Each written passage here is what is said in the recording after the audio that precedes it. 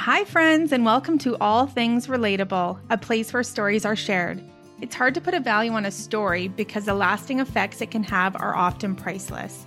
An individual's story has the potential to impact our lives in tremendous ways. My hope for you in joining me today is that this episode resonates with you and that you leave enlightened, ignited, and inspired, because it only takes one moment to spark a change and leave an everlasting effect. Marvelous Macy was born on March 20th, 2013. She went straight to the NICU for 2 weeks with double collapsed lungs. At 1, she was diagnosed with a chromosome abnormality. And when Macy was just 20 months old, her family would receive the most heart-wrenching news. Macy had cancer. Macy hadn't even celebrated her second birthday yet and would have to fight for her life.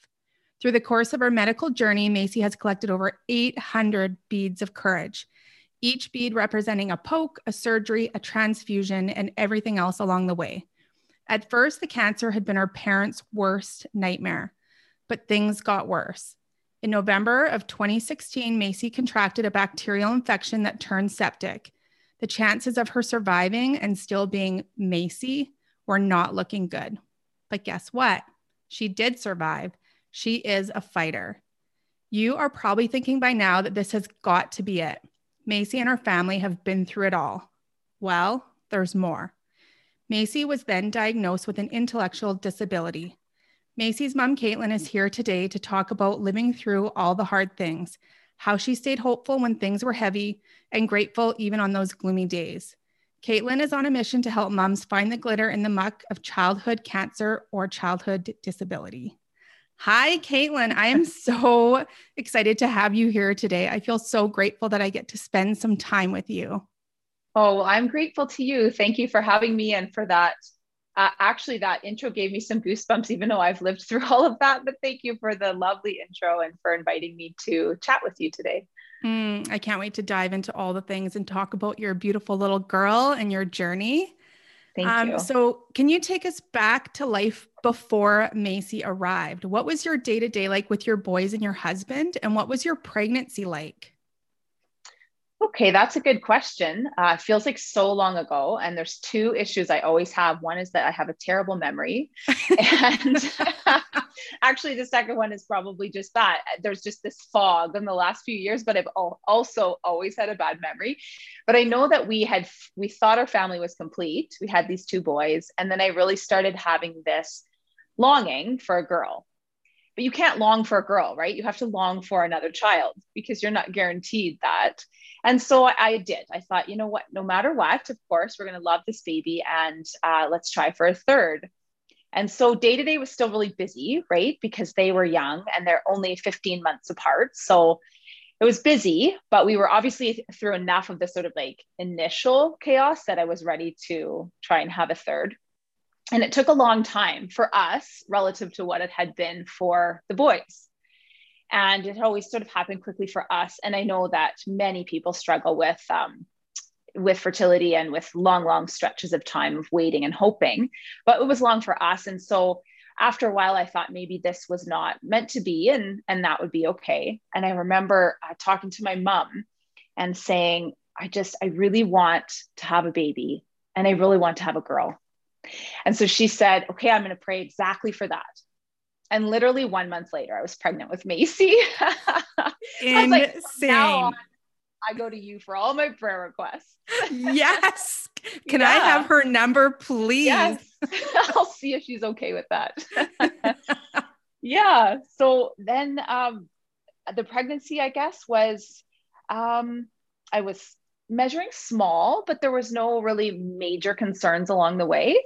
And then toward the end, they started to find her just in the breech position. And they thought that they shouldn't do a natural delivery, even though I had had 2 successful normal vaginal deliveries. So they tried to turn her twice. That was more painful than actual labor.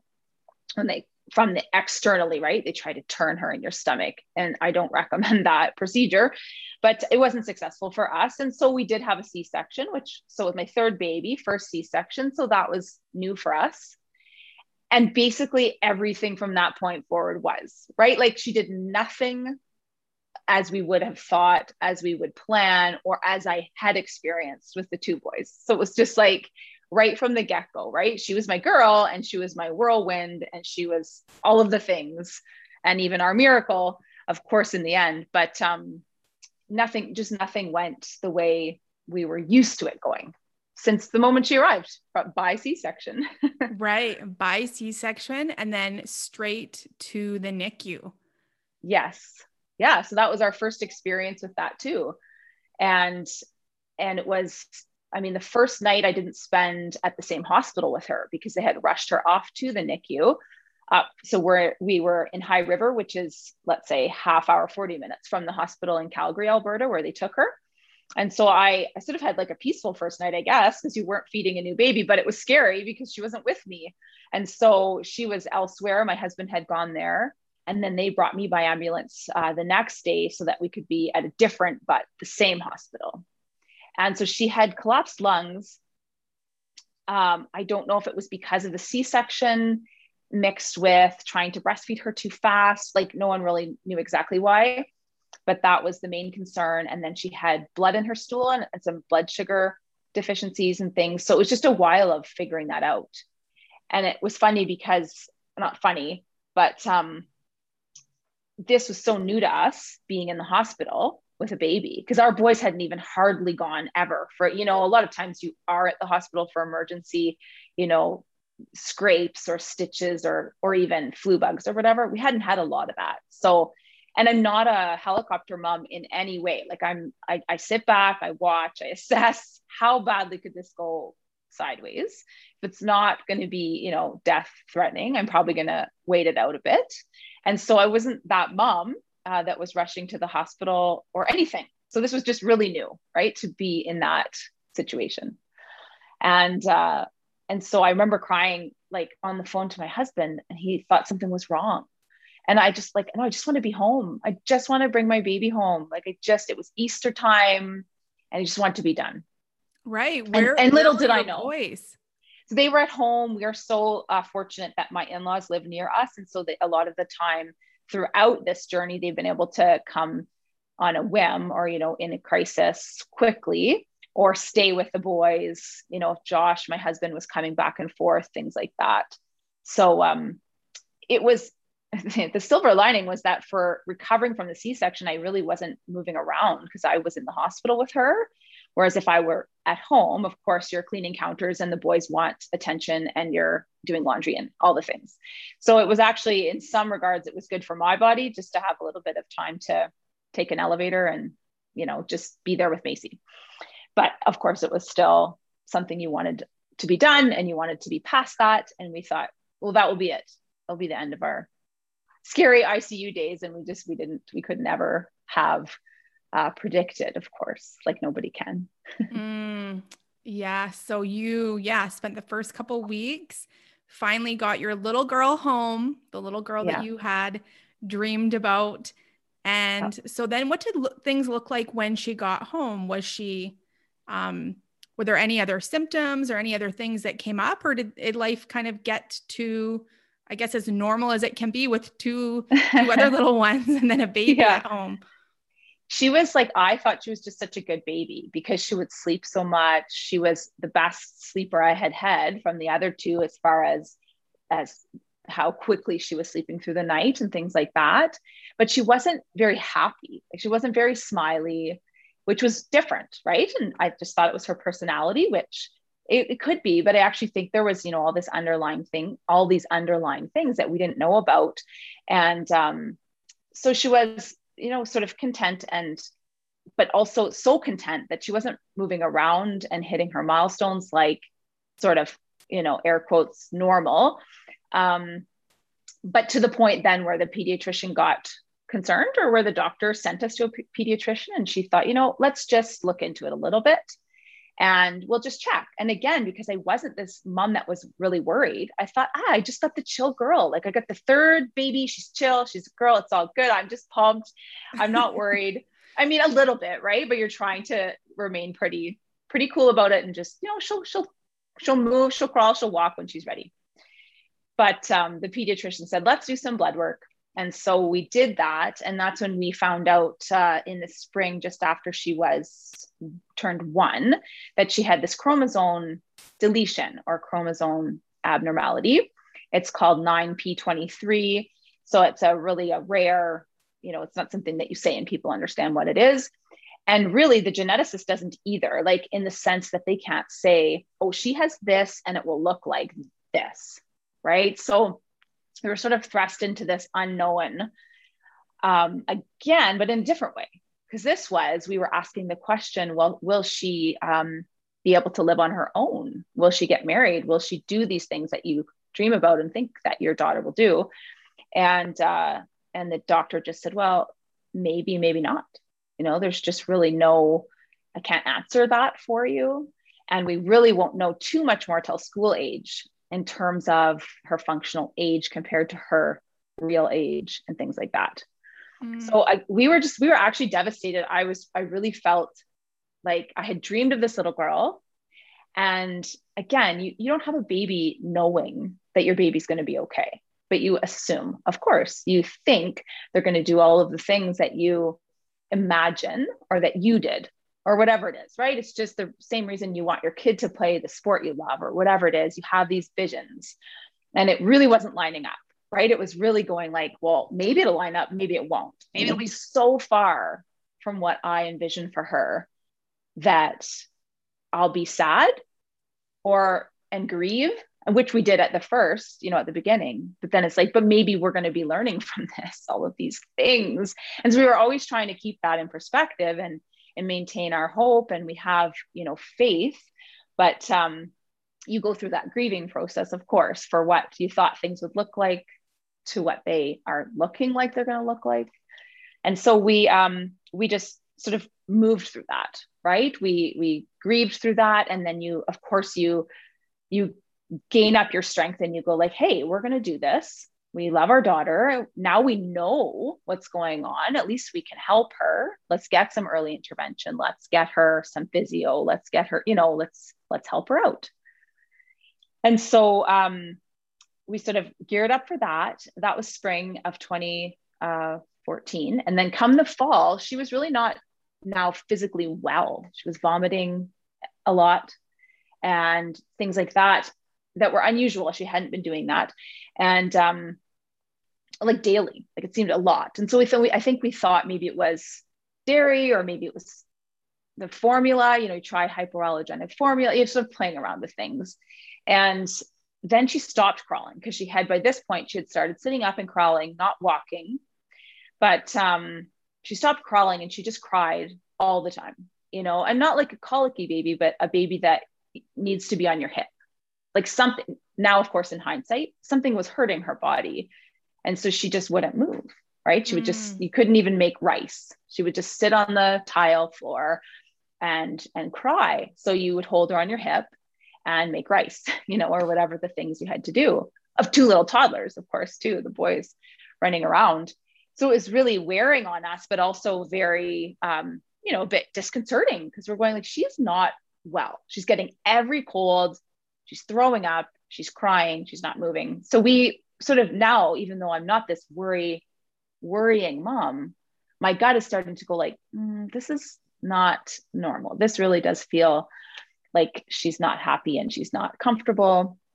And so we weren't really getting anywhere with that gut instinct. Because what are they going to do exactly? Our doctor would say, well, her brothers are bringing home a lot of germs from school. And she's just, that third baby sometimes is going to get it all, right? So it's just going through her system.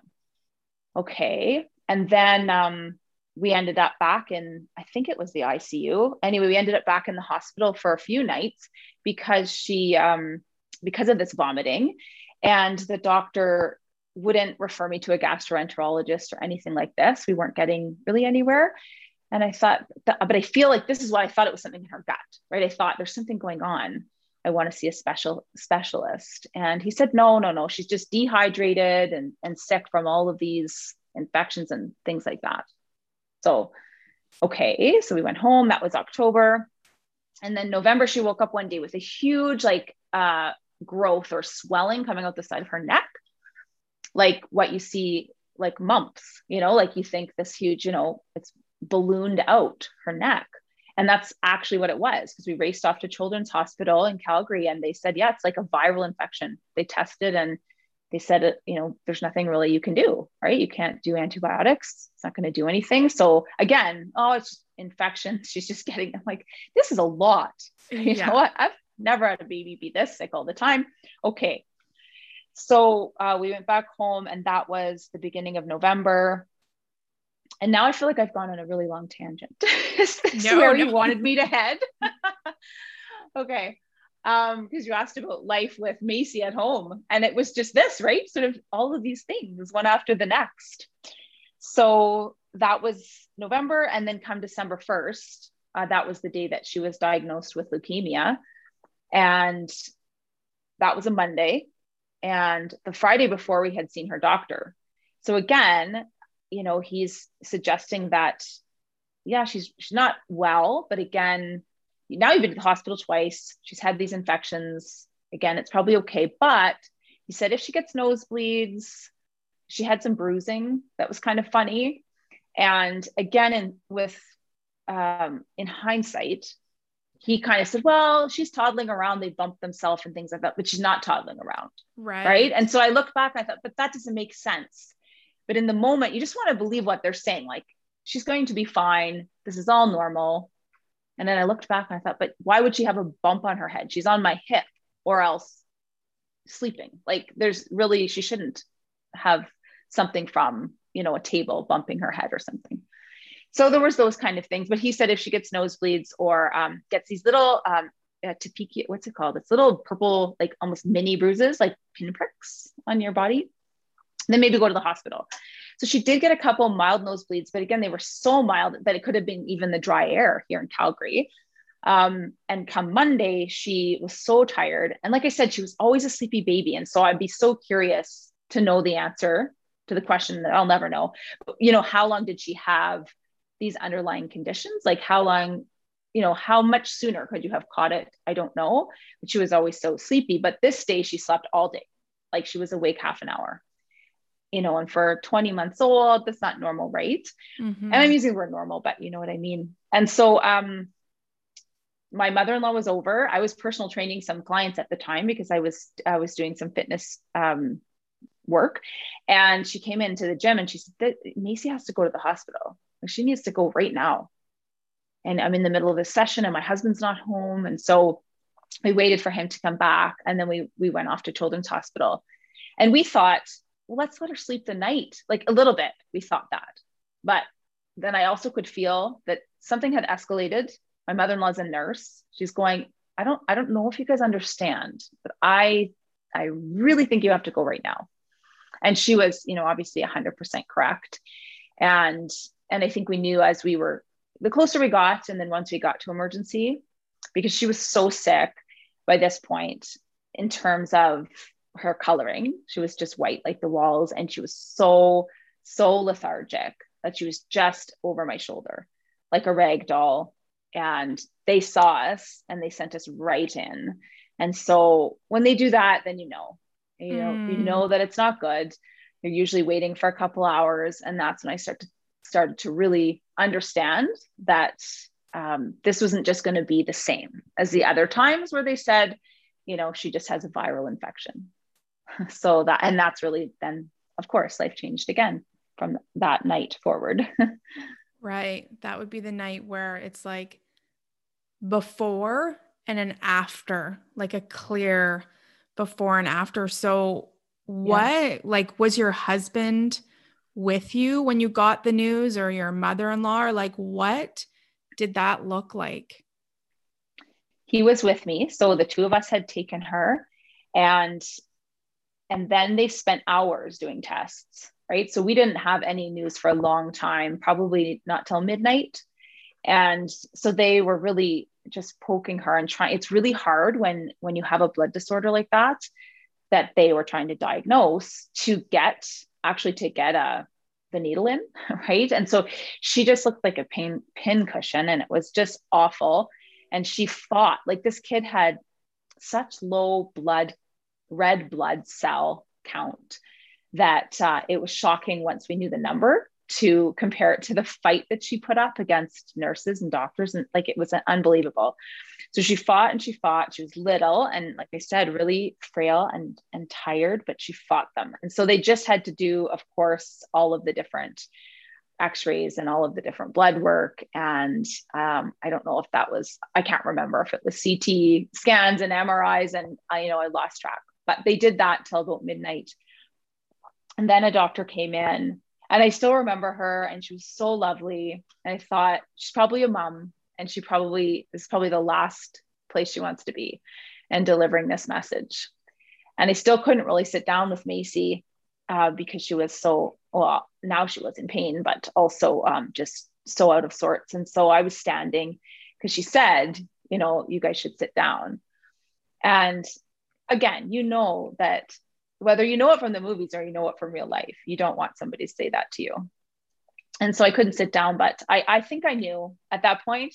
And I don't know why, if we had Googled anything or I don't know. But then she just told us that she has cancer. And they didn't know, I think they said leukemia, but they couldn't say yet what brand of leukemia, right? Because there's different, of course, different names, different types, different treatment protocols. But essentially that your 20-month-old baby has cancer. And so that was, this was not a fall to the ground moment. I mean, I was holding Macy, so I couldn't do that. It was just, and we're so exhausted by this point that I think you don't process that until a bit later. For me, I process things a little bit, after the fact. So it hits you. You want to be able to tell somebody so that it's real, like your parents or the people that are close to you. But at the same time, it's midnight and you're there with your husband and you have 2 kids at home and you're now holding this baby and your world's about to change.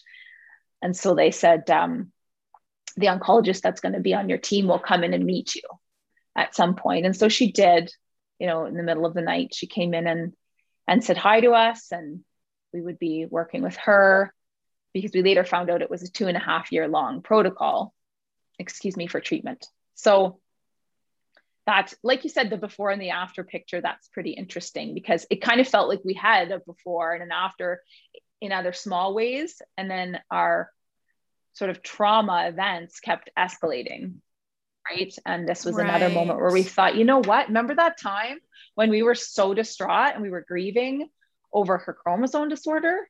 Remember that time? And that's a big deal. So it doesn't discredit or diminish when those things happen to people. But it was just for us and our journey, it kept getting bigger. And so those things would go on the back burner. You were like, ICU, like that time when she had, collapsed lungs. And I'm making light of it, but you know what I mean. And so it really kept, our faith had to get stronger, right? As these occurrences got bigger. Right. Oh my goodness. I just can't even imagine. My heart just wants to reach through just getting that news, you and your husband with your little girl. So did you end up having to stay at the hospital from that point, or did you get to bring her home? How soon did the treatment have to begin? Yeah, right away. So actually that was sort of a sad part for me of the story, was that we had said goodbye to the boys and we said, we're going to bring Macy to the hospital and we'll see you tomorrow. Right. And I stayed with Macy in the city for about 7 weeks. So it was hard on them, right? They didn't, I went maybe once or twice home to see them, or for an overnight, and I'd get spelled off. But really, Macy and I kind of became hooked at the hip, right? Literally too, because I would sleep with her and push her around and hold her when she was hooked up to things. And so I stayed at the hospital for the first about month. And then we had good friends in the city that actually, she was a cancer survivor herself, but she was a parent to a friend of mine. And they said, come and stay in our home. We're not even going to be there. We're going to be on vacation. So this was in January. And that way the hospital at home folks could come and administer chemo at a home, because where we are in Okotoks, it was a good hour you wanted to count on, and it was outside of their perimeter. So it allowed us to be closer to the hospital because the frequency of treatment was still quite high. And even for emergencies, we didn't want to have to be racing off. And she was in the ICU again at the beginning because she got pneumonia. And so actually they couldn't start treatment right away. They had to wait till the 4th of December, which was my birthday. And that was her first day of chemo. And so I remember this weird juxtaposition, right? Of like opening a birthday present in this one little room to like walking into the room with the people in their hazmat suits to give my daughter chemo. And then like flash forward when we had really devastating news, like you mentioned in 2016, we were in that same little room where, you know, where they're delivering us this news. So there was and there was all these weird parallels to even with the pneumonia, because she had that again in 2016. So they had to wait anyway till her lungs were healthy enough to start the treatment. And then they do a good blast for the first month of chemo. And they try to get it down to what is almost like a 0 in your blood cells and bones. And then they do a bone marrow aspirate, which is like, you know, in your back kind of thing. I believe they do that at the beginning and the end, and they measure and see how much progress they've gotten of that first sort of hardcore month. And then after that next sort of 2+ years, they're doing, there's a whole bunch of different phases, of course, of treatment, different sort of formats, different setups, different locations, like for different stints of time in hospital and at home. And actually, what was I going to say about that? I lost my train of thought. But anyway, we were away from home for the 7 weeks. And then we had to come back and forth a lot. Wow. Yeah. So, and you talk about your 2 little boys at home. So mom's gone for 7 weeks. Like, what was that like for them? How did they navigate? Was it traumatic? Did they really understand? Were they like feeling abandoned from mom, or like, how did they cope with everything that was happening? I think that at the time we thought that they were very resilient. I mean, they were, but when I would see them, I remember one time just thinking, I feel like a kangaroo, and I feel like they're trying to climb in my pouch. Like they couldn't get closer if they try, if they tried. They were just like so craving just the connection, right? And just the time and sharing the same home and space, that I just remember thinking like, and it was hard because I want to give that to them, but I'm also so tapped out, right? That I was sort of in that place of like, I actually want no one touching me, but I feel so badly for you because you haven't seen me and I love you, but we're just, it's just a really hard place to be in. And so, I mean, the plus for them is that my in-laws are close. And so what happened is their papa, who they adore, moved into our house for that first month or more. And so he was really at least a steady person there for them, because their dad would come and go to the hospital almost every day, right? And I was staying there overnight.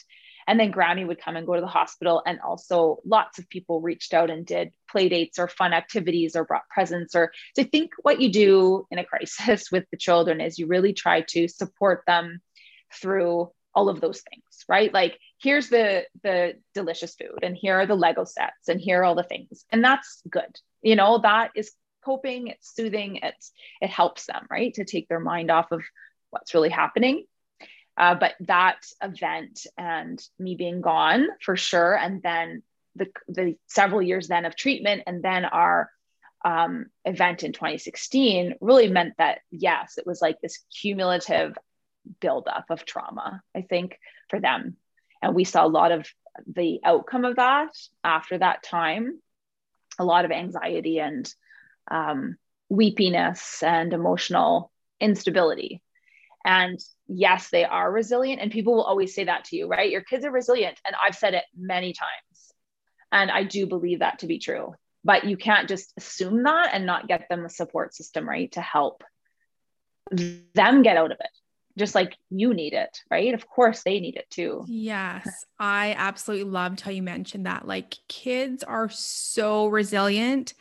And on the other side of whatever they've made it through, right? They still have all of the stuff to kind of go through and decompress. And when you're on autopilot, or you just survive it, or you show up doing the Lego sets. Thank goodness you had this community and your Mhm. in-laws were there and got to step in and create these relationships with your boys. But yeah, like you said, afterwards, as adults, we have to sometimes go on autopilot and then deal with all the stuff after. Mhm. The kids, sometimes I feel like they're forgotten. We just think, oh, they're Mhm. so resilient, but they hold on to that stuff too and need an outlet to deal with everything that they've went through, even though, like you said, they are so resilient.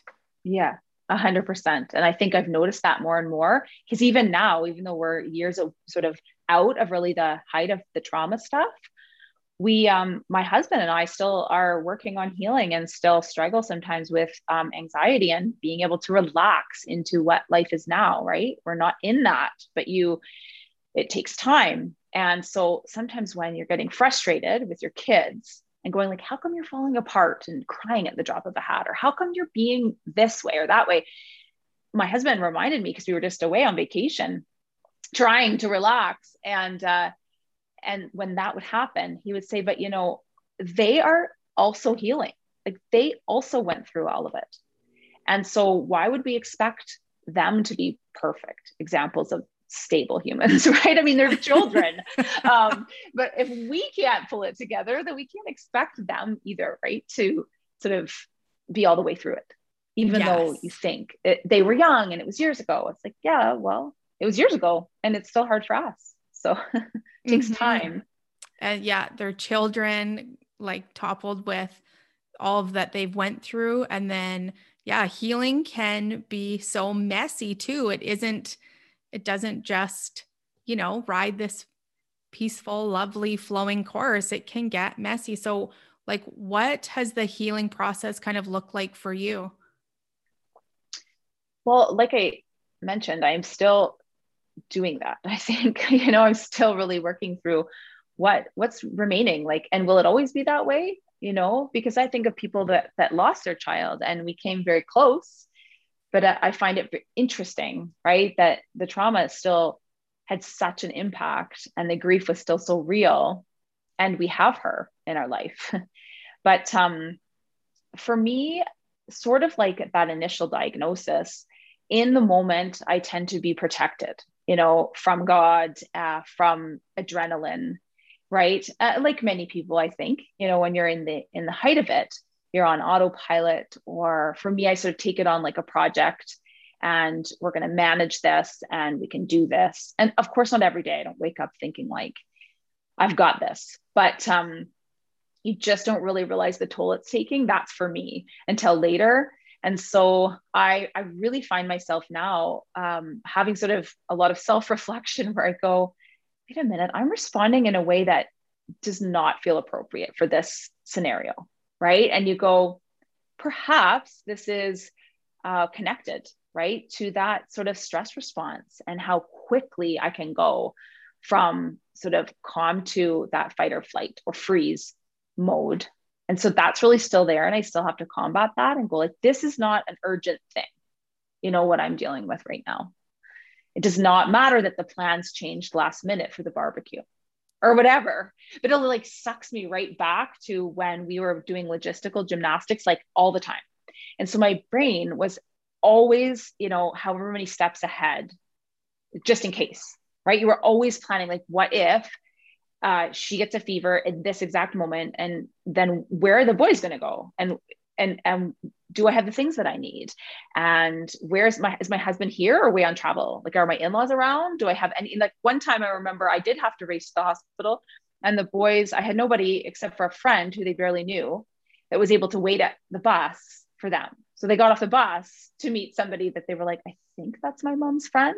It's like stranger danger. You're not supposed to go with people that you barely know, right? But it's like, you have to go with this lady now, and she's going to watch you until we don't know when, And so I think I have to remind myself that, first of all, you can't plan things. And I learned that, we've learned that, of course, through real life examples, but it's not doing me any good to be this wound up ball of anxiety that's constantly trying to, it's not what ifing because I'm afraid.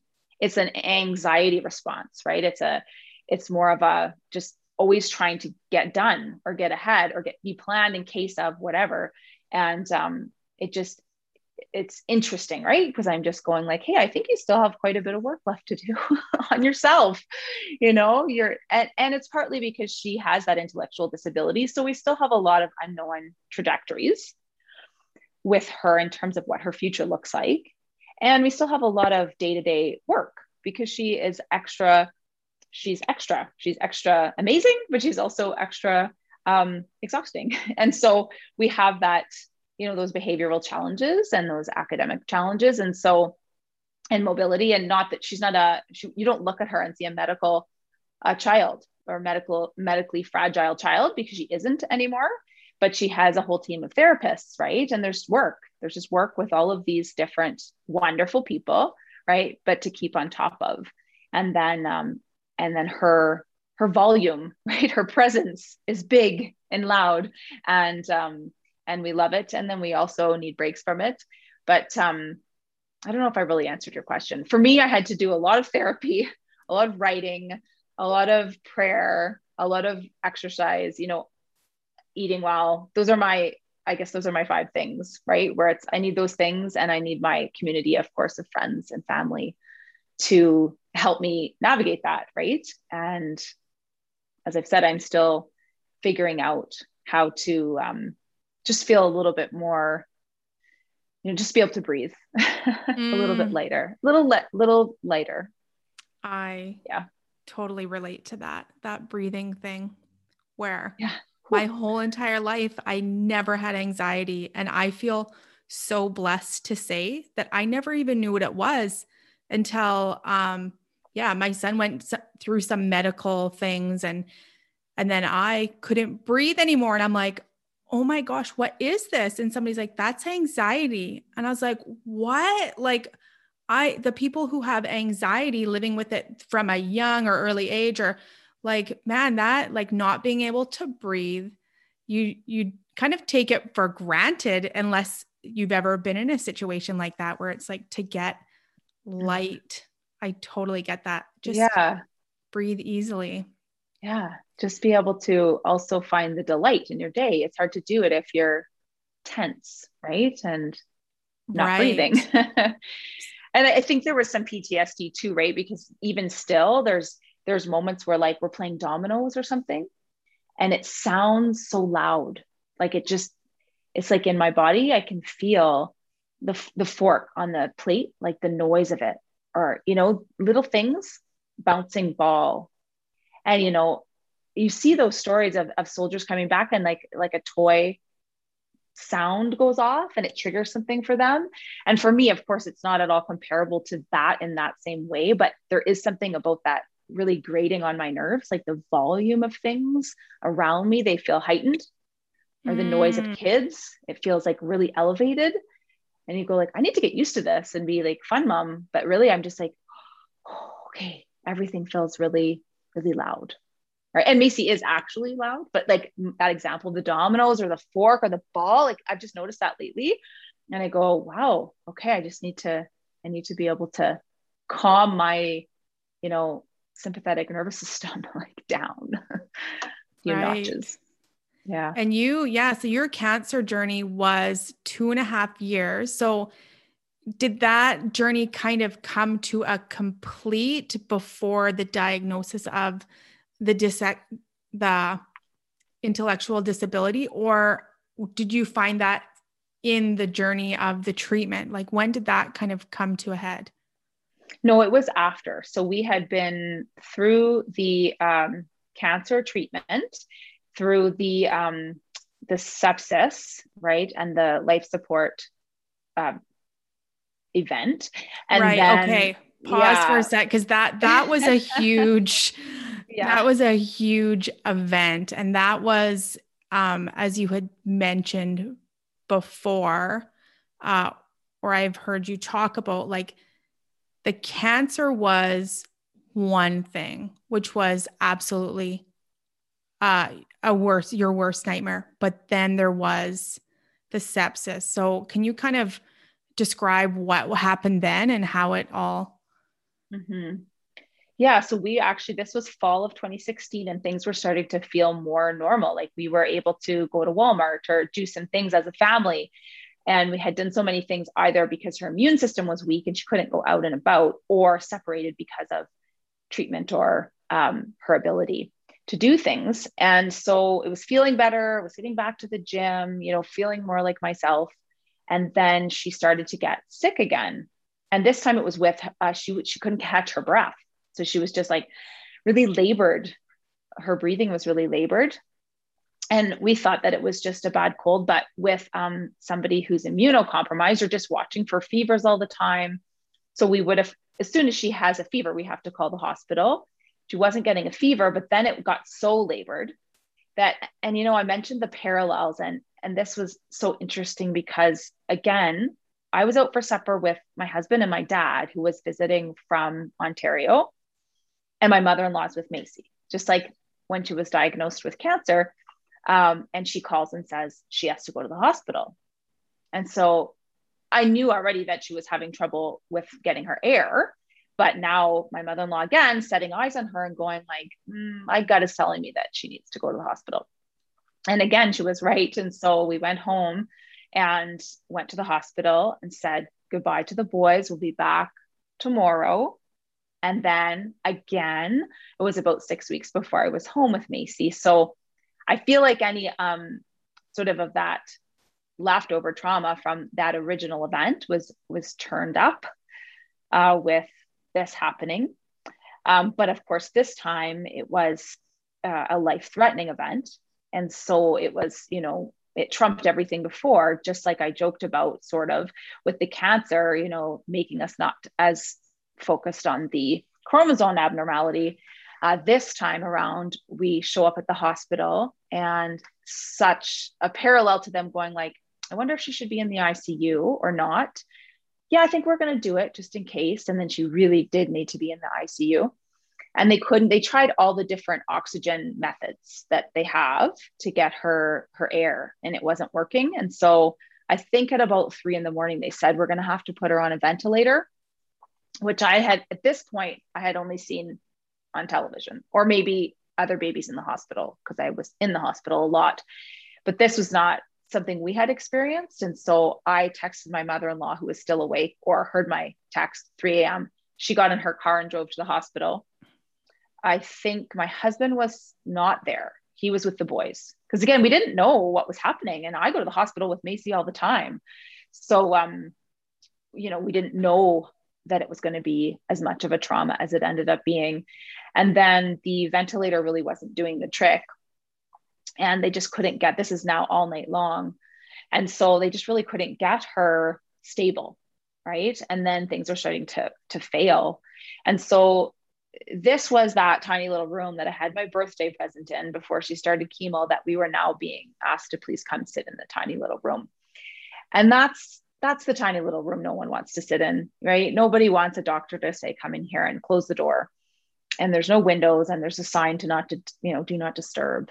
And my husband and mother-in-law, and I think sister-in-law, were there. And this is the point where they say, we kind of have reached a point where we're not able to get her stable, and we're just about out of options. And so it had really just escalated, right? Overnight, we went thinking that she had a very bad virus or something. And now we're in this little room.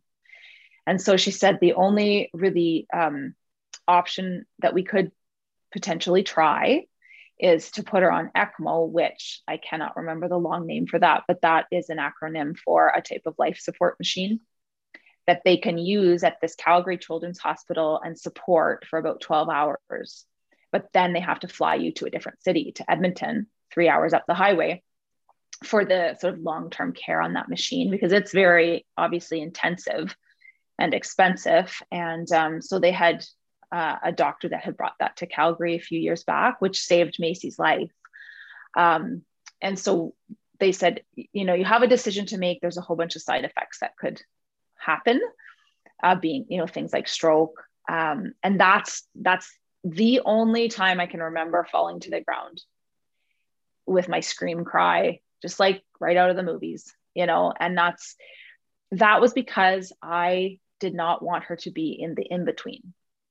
And I was ready for her to be either happy and peaceful and done fighting or be the miracle. But I just couldn't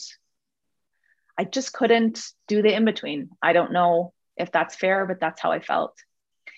And so that was my only really sort of crumble to the ground moment. I'm sure I had many private ones, but that was like a no, this can't be happening.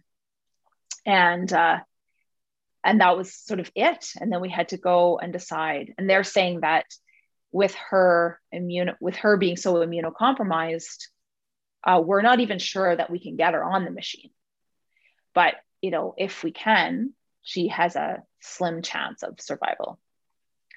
But what other choice do you have, right? That it's that or nothing. So in about half an hour after that, they said, we're mobilizing a team. Did you make a decision? Well, of course we said, yeah, go do it. And so then they spent hours and hours and hours getting her set up on this machinery that you can't even believe. And she had these metal cannulas, they're called, like almost like thick IVs in her neck, 2 of them. And they had a lot of trouble getting another line, I think, in the other side of her neck. And there wasn't a spot on her body that wasn't covered or hooked up to an IV. And that is a picture that will take your breath away. The photograph of that moment. And you couldn't hold her. You couldn't hardly find skin to touch on her body. And they just prepared for her flight crew, and we couldn't even be on the plane. So we had to say goodbye. We had her boys pulled out. The boys were pulled out of school that day at about noon to come to the hospital, and like their uncle picked them up, which would never happen ever, from Calgary to Okotoks to pick them up.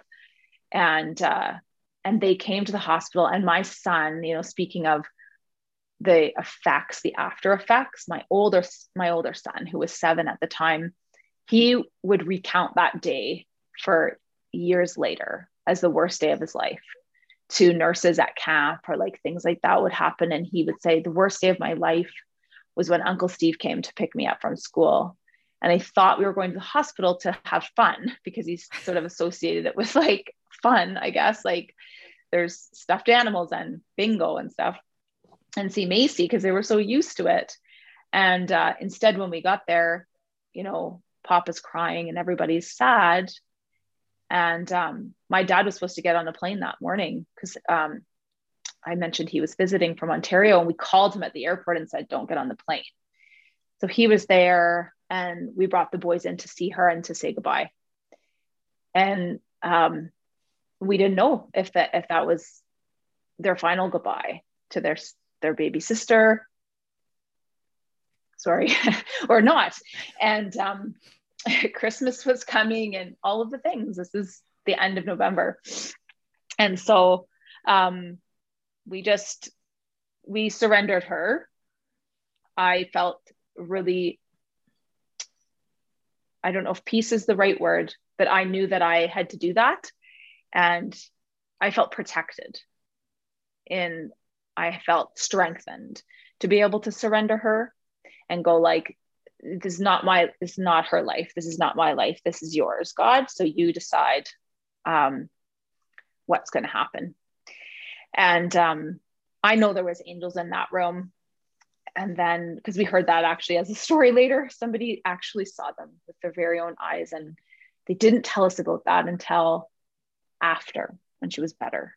They said, I saw angels in the room, and they said that she was going to be okay. But then I wasn't supposed to tell you that. It's like, that would have been nice information. So she was protected by the heavens, and off she went. And then we followed her in a convoy. The boys, again, we had Papa swoop in and stay with the boys. And then Josh traveled with my dad, and I traveled with his mom. And now I haven't slept. Like, this is the next day, right? So like I haven't slept all night, and we're driving to Edmonton. But again, that's that adrenaline, right? You're awake. You are awake. And so where do I go with this? We were there for about 11 days. But when we arrived there, they didn't know how long it would be. So we were like, do we need an apartment for 6 months? Like, are we in Edmonton now and for how long? Like, what do we do with the boys? And what do we do? All the things. And, but we're just fighting day to day, obviously. And so the second day we were there, they said, we need to do a CT scan to see if there's brain activity. And so they have to move her with like 8 adults and all this machinery, which is precarious, like just to move her to do this exam. And thankfully they found that there was brain activity. And so they could keep going with this machine. My dad laid oil on her, and we just were there. We decorated her room with all of the pictures and all of the light and love and like the actual lights and music and her blankets and her stuffies and like Christmas trees and just everything, because the doctor said you should put a picture so we can see what she looks like in real life. And so me going in project mode was like, oh, well, yeah, now you're getting 1,000 pictures. You're not getting one. And so I spent a lot of hours just like, on my computer finding photos and printing photos and just making it a special place, right? Filled with music that played all the time. And so she then ended up really, truly as a miracle, because when they were able to take her off the machine, she had to stay on the ventilator, but they were able to take her off and fly her back to Calgary. And it was so interesting how, like, this is the wrong expression, but the tables had turned, because we were arriving at the ICU and we were rejoicing. Like, we are so excited to be in the ICU. And we just said, this is such a strange world and life that we're so happy to be in the ICU, but it was familiar territory, right? And we knew that it was a downgrade from where we had been. And she was there, and we had all these doctors and nurses and like technicians coming, almost like we were in a museum or like art gallery exhibit, because they wanted to see with their own eyes that this little baby had come back. Oh. They did not, I don't think, believe that would happen. Right. And when I asked them, like, what now? Like, after she got off the ventilator and then went level down of the different breathing apparatuses. And once we moved from ICU to the oncology ward, I said, like, now what? They're like, we don't know. This has never happened before. Like, of course not, because why would she do anything according to the script? So, so she made it. And when the doctors tell you that you've got a miracle on your hands, you already know it, but you believe it extra when the doctors confirm it. Oh yes. From what they see every day, and them coming in to witness this little girl is back, that went off, and she's back in our space. Like, that must have felt so incredible, just to know that, they just saw the miracle, and she was a miracle. I mean, she has been a fighter since the day she was born. Yes. And 100%. Yeah, she's here to stay. And you said she's got a big personality, and you hear her and she's loud, and she is a fighter. So you went through that. I mean, it just is like unfathomable that you've been through all of these things, and then it's still, that was not it. Right. And then you get another diagnosis. So was something, did your mother-in-law notice something else? Was there anything you noticed, or how did that come about? That they followed her quite closely, of course, after they would monitor her like neurologically every year. And then they would be following her milestones and things, because of both chemotherapy and the side effects and long-term effects of that on children, and also because of her chromosome disorder. So she was kind of like already in the docket, I guess, right, to watch. And so they just did what's it called? They did a huge assessment, right, of her through the neurology department. And I forget what it's called off the top of my head, but they did that to see where she was, right, and whether or not there was anything that we were missing as she was entering kindergarten. So, because it's tying to the school timeline, they wanted to check everything out. And so was more an initiative on their part. And also, as we were preparing for kindergarten, like we already knew that she had some limitations just based on she already was in early intervention programs because of her chromosome abnormality. So through preschool, she had already had AIDS and things like that. And then it had gotten disrupted, right? For months. Like she didn't go to preschool from November 16 till I think she went back in May. So, I mean, she had huge gaps, right?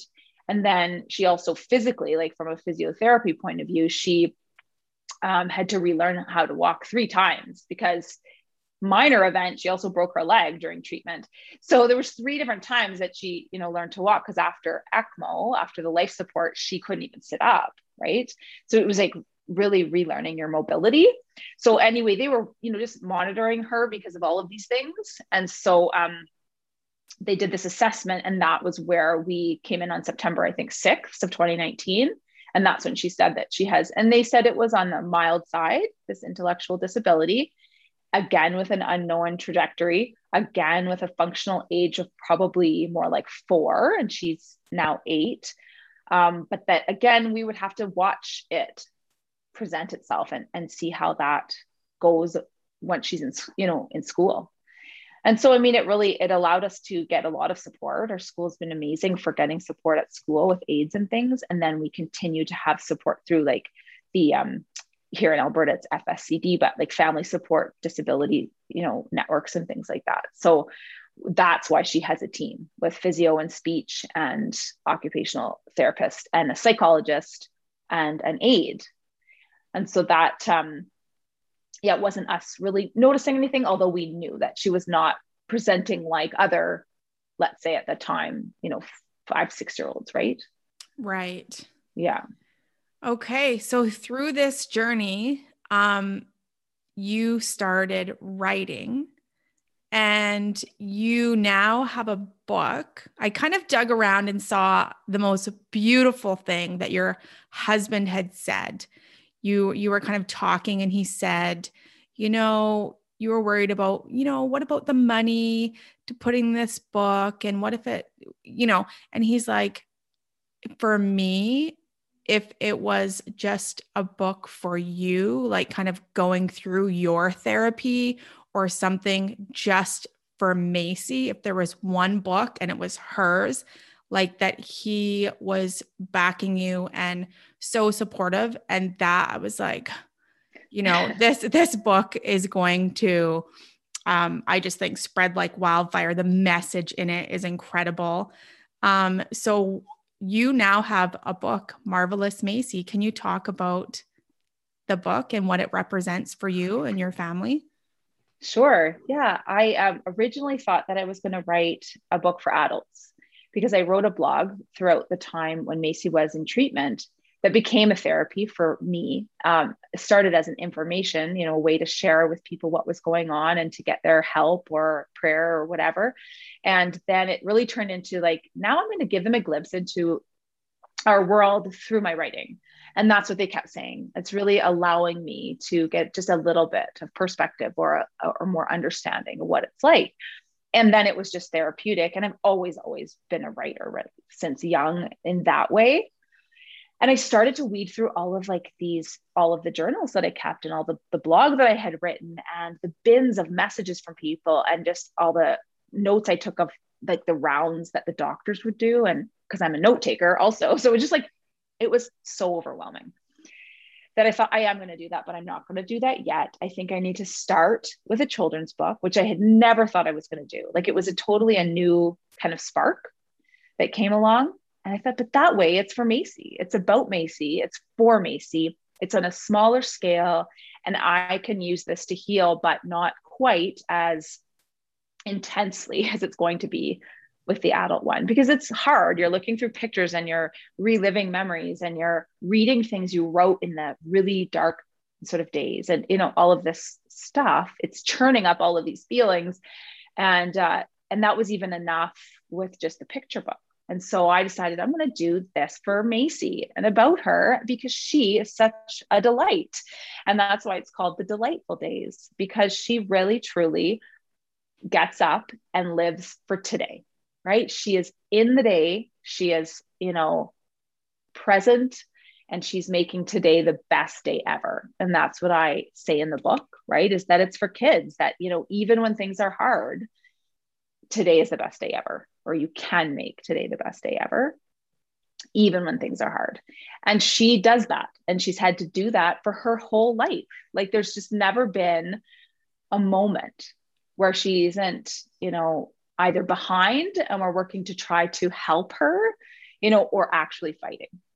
And yet she's the person that literally, we just got this new cabin and we go down to the beach and she wants to meet everybody on the beach.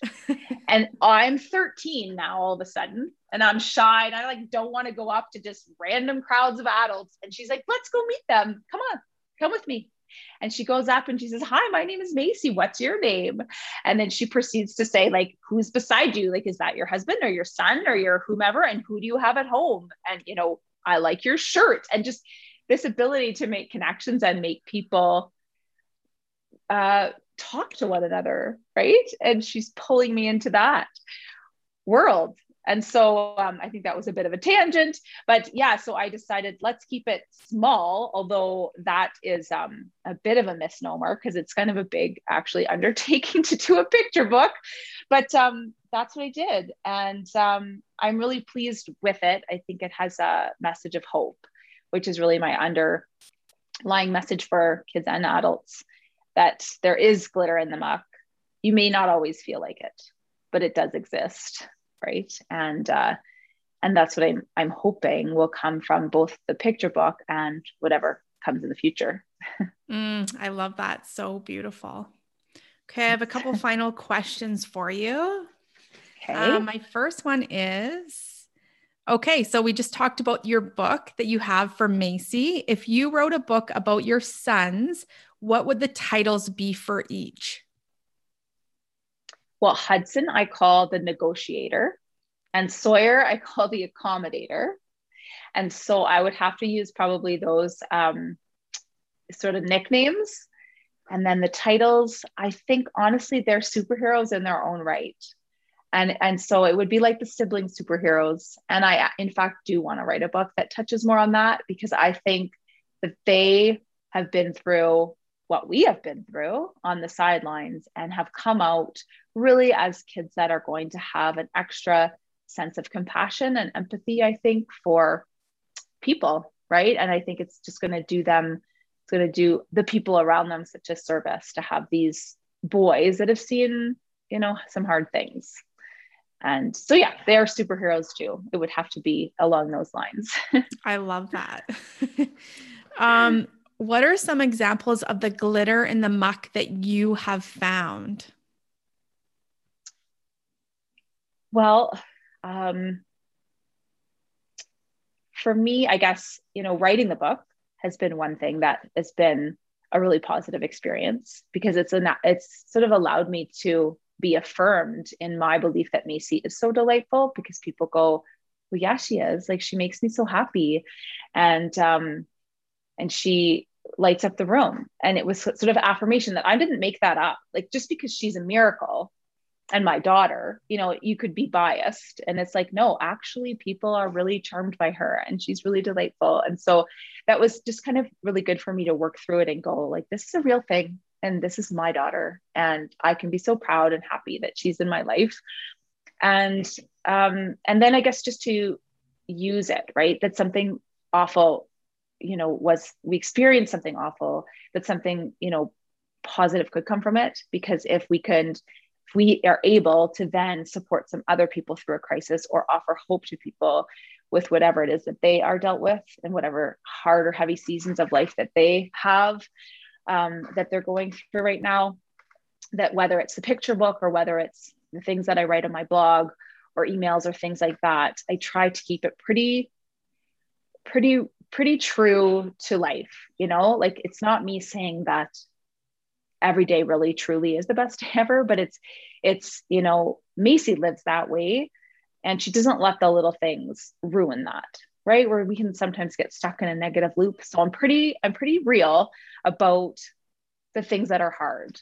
but I also I don't want to stay stuck there, right? I want to take all of those lessons and turn it into glitter, even if I have to like force it some days, because we do, right? Some days we go like, okay, I can see it, but I don't feel it. I know it's there. And then the other thing, I guess, which is kind of a sort of a small thing, but I feel like I have so much patience that has come by force of just waiting for hours and hours, and being at the mercy of just, you know, the logistics or the hospital schedule. And it does me well with Macy, because she, you know, has her demands. And so you have to be able to push back or wait her out, or whatever the case may be, right? But you can't rush her. So the patience really helps when you want to rush a kid and I can't rush her. It's going to really go sideways. Yeah. So I think that's actually some glitter, because I need my patience. I love that. That's so great. Okay. So this sort of leads into the next question. What are some of the most memorable ways that people have reached out or supported your family along the way? Oh, we had such an amazing support system. At the very beginning, my husband's work actually put together a spreadsheet, and they called it Project Macy. And they put on a silent auction, like huge, sit down meal, and to honor Macy, to help us financially, this was right at the very beginning of her cancer diagnosis. And then also the spreadsheet had all these other ideas of ways they could help. Like everything from house cleaning to putting up our Christmas lights to doing like Christmas wrapping our Christmas presents. And so it was practical, but it was also like, just say yes or just say no, and then we'll do it. Right. It wasn't like waiting on us to say, can somebody help us? Like we're drowning with meals or whatever. It was just like, we will do all of these things. And so that was happening with his work, but it was also happening with our church and our friends. So they all did it in their own way. But like we had, fitness friend group would take up a collection. And then we had like another like fitness thing in town. They did a karma event where they fundraise money. And then I had a girlfriend that made me all these zip, like from the dollar store, like the zip bags, not quite Ziploc bags, like they're fabric, but she filled like 15 of them for me to grab when I was going to the hospital. And so that was like really significant and really touching. And each one had it had crayons or little things for Macy, but it had, dental floss or nail clippers or pad of paper and a pen, or, some candy and like a card with a quote or something in it. And it was really, really helpful. Like, I feel like that was a great practical, but also sentimental gesture. And then people did everything from take our kids, to do fun things, to play dates, to meals, like packing our freezer. We didn't even have a freezer. They had to buy it. And twice that happened because we thought we're through the hard times. Let's sell the deep freeze. And then they had to buy us another deep freeze. So yeah, it was pretty amazing. All of the both financial, practical, and emotional support that we had. So I didn't really answer your question because I don't want to leave anyone out. No, that is incredible. And I think that gives people some different ideas of how they can help support someone who is going through a crisis or a traumatic event, because it is hard. And I know that you're working on something to help people navigate that because, oh, wow. I have it done. Yeah. It is hard. And I've had people recently over the last, since it happened to us, if they have a friend or colleague who has a child diagnosed with leukemia, then they think, well, I'm going to ask Caitlin what advice she might have, right, for helping. And I thought, well, many people would be in that same situation, like whatever you went through with your son, right? Like somebody knows like, oh, so-and-so went through a similar thing. I'm going to put you onto them. And so I think no matter what hard thing you did, whatever crisis you went through, somebody is going to come to you and go like, I have a friend, or I am going through something similar and I don't know what to do, or I want to help my friend, whatever the case may be. So through my own experience and collecting information from other people, I just put together what I'm calling a roadmap, but it's for supporting someone through a crisis. And so it's literally step by step. And then there's just a few tips. It's meant to be easy to read. Nobody wants to read a giant book. And some of it is simple as, here are some things maybe you don't say. because everybody doesn't know what to say. You don't know what to say. You feel awkward and you feel sad and you want to help. And so you say like, let me know what you need. And they never will, right? Because it's just, you're having a hard time. If you're in a really big crisis, it's very hard for you to maybe even know what you need, but secondly, to reach out, right? And say, okay, I'm ready for that. Remember that time you said anything? I'm ready for that now. That thing now. It's difficult, or like, don't say at least followed by anything, right? Like, at least it's the good kind of cancer, or, things like that, that people have such good intentions, right? They're trying to help you find the silver lining, or they are awkward and they don't know what to say, right? And so, or practically, what are the things like, oh, shoveling snow? I can totally do that. I just didn't think of that, right? So it's just to give those ideas and say, like, just do the things. You can ask them, like, here's all the things that I've come up with that I think would help. And you can say yes to all of them. You can say no to all of them, right? But then we'll just go do it. We'll go execute it. And so I hope that maybe that can be helpful, because even if you all of a sudden had a friend supporting another friend, you could say, here's a roadmap, right? Here's a tool, here's something. Maybe you can glean some tidbits from it. I love that. I know, I feel like it would just grow the community, because I know, I've been through a lot of hard things, but still, it is still when somebody that you love and care about is going through heartbreak, sometimes it is so difficult. Even though you've been through it, it's like, well, what do I say? What don't I say? How do I show up? You kind of draw a blank sometimes, and maybe don't even show up at all because you don't know what, is appropriate or not. So I think that's going to be such a great tool for so many people to create community, and for people to feel more supported, maybe when they're going through times of crisis. Yeah, thanks. I hope so. Yeah, because I'm the same. Doesn't matter and that you've been through hard things. You still want to show up in the right way, and you have to sometimes stop and think about what that might look like. Yes. Okay. Lastly, where can people find your book, and how can people help you along the journey of spreading your message of hope?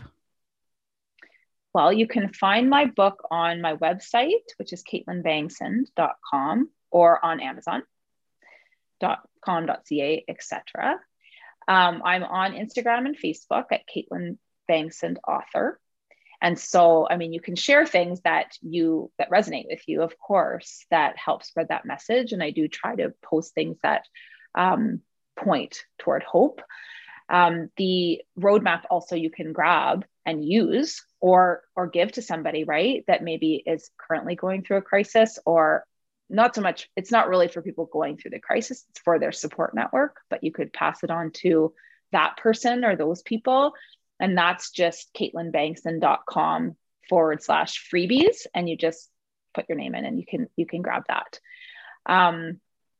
Helping me spread my message of hope, I guess, would just really be like to connect with me, to get engaged, to find the things that resonate, maybe to reach out and say, can you write something about, this or that? Because I really like to use writing to, just like an artist, right, paints a picture that, really feels beautiful and moves your soul. I feel like for writing, you want to be able to write in a way that someone goes like, that's exactly what I was thinking, but I couldn't describe it. Right.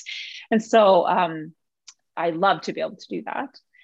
Or just connect with me through email or anything, and we can chat further about anything that maybe you have a need for, right? And that along those lines. And like I said, where you can find the book, and there's a song and a video and a few other things like that you can go along with the book, and then other freebies that go with the book. So this, obviously the roadmap is an adult tool, but there's a whole bunch of things that go with the book that are free. So there's like an affirmation word search, there's coloring pages, there's spot the difference, there's posters, like positive quotes and things like that. So I guess just spreading the message, spreading the book, getting the book, reading it to your kids, right? And just going like, in my dream would be that it's like a must-have for parents, for educators, to start those conversations. There's the conversations about perseverance and diversity and inclusion, but there's also conversations about like, how are we different?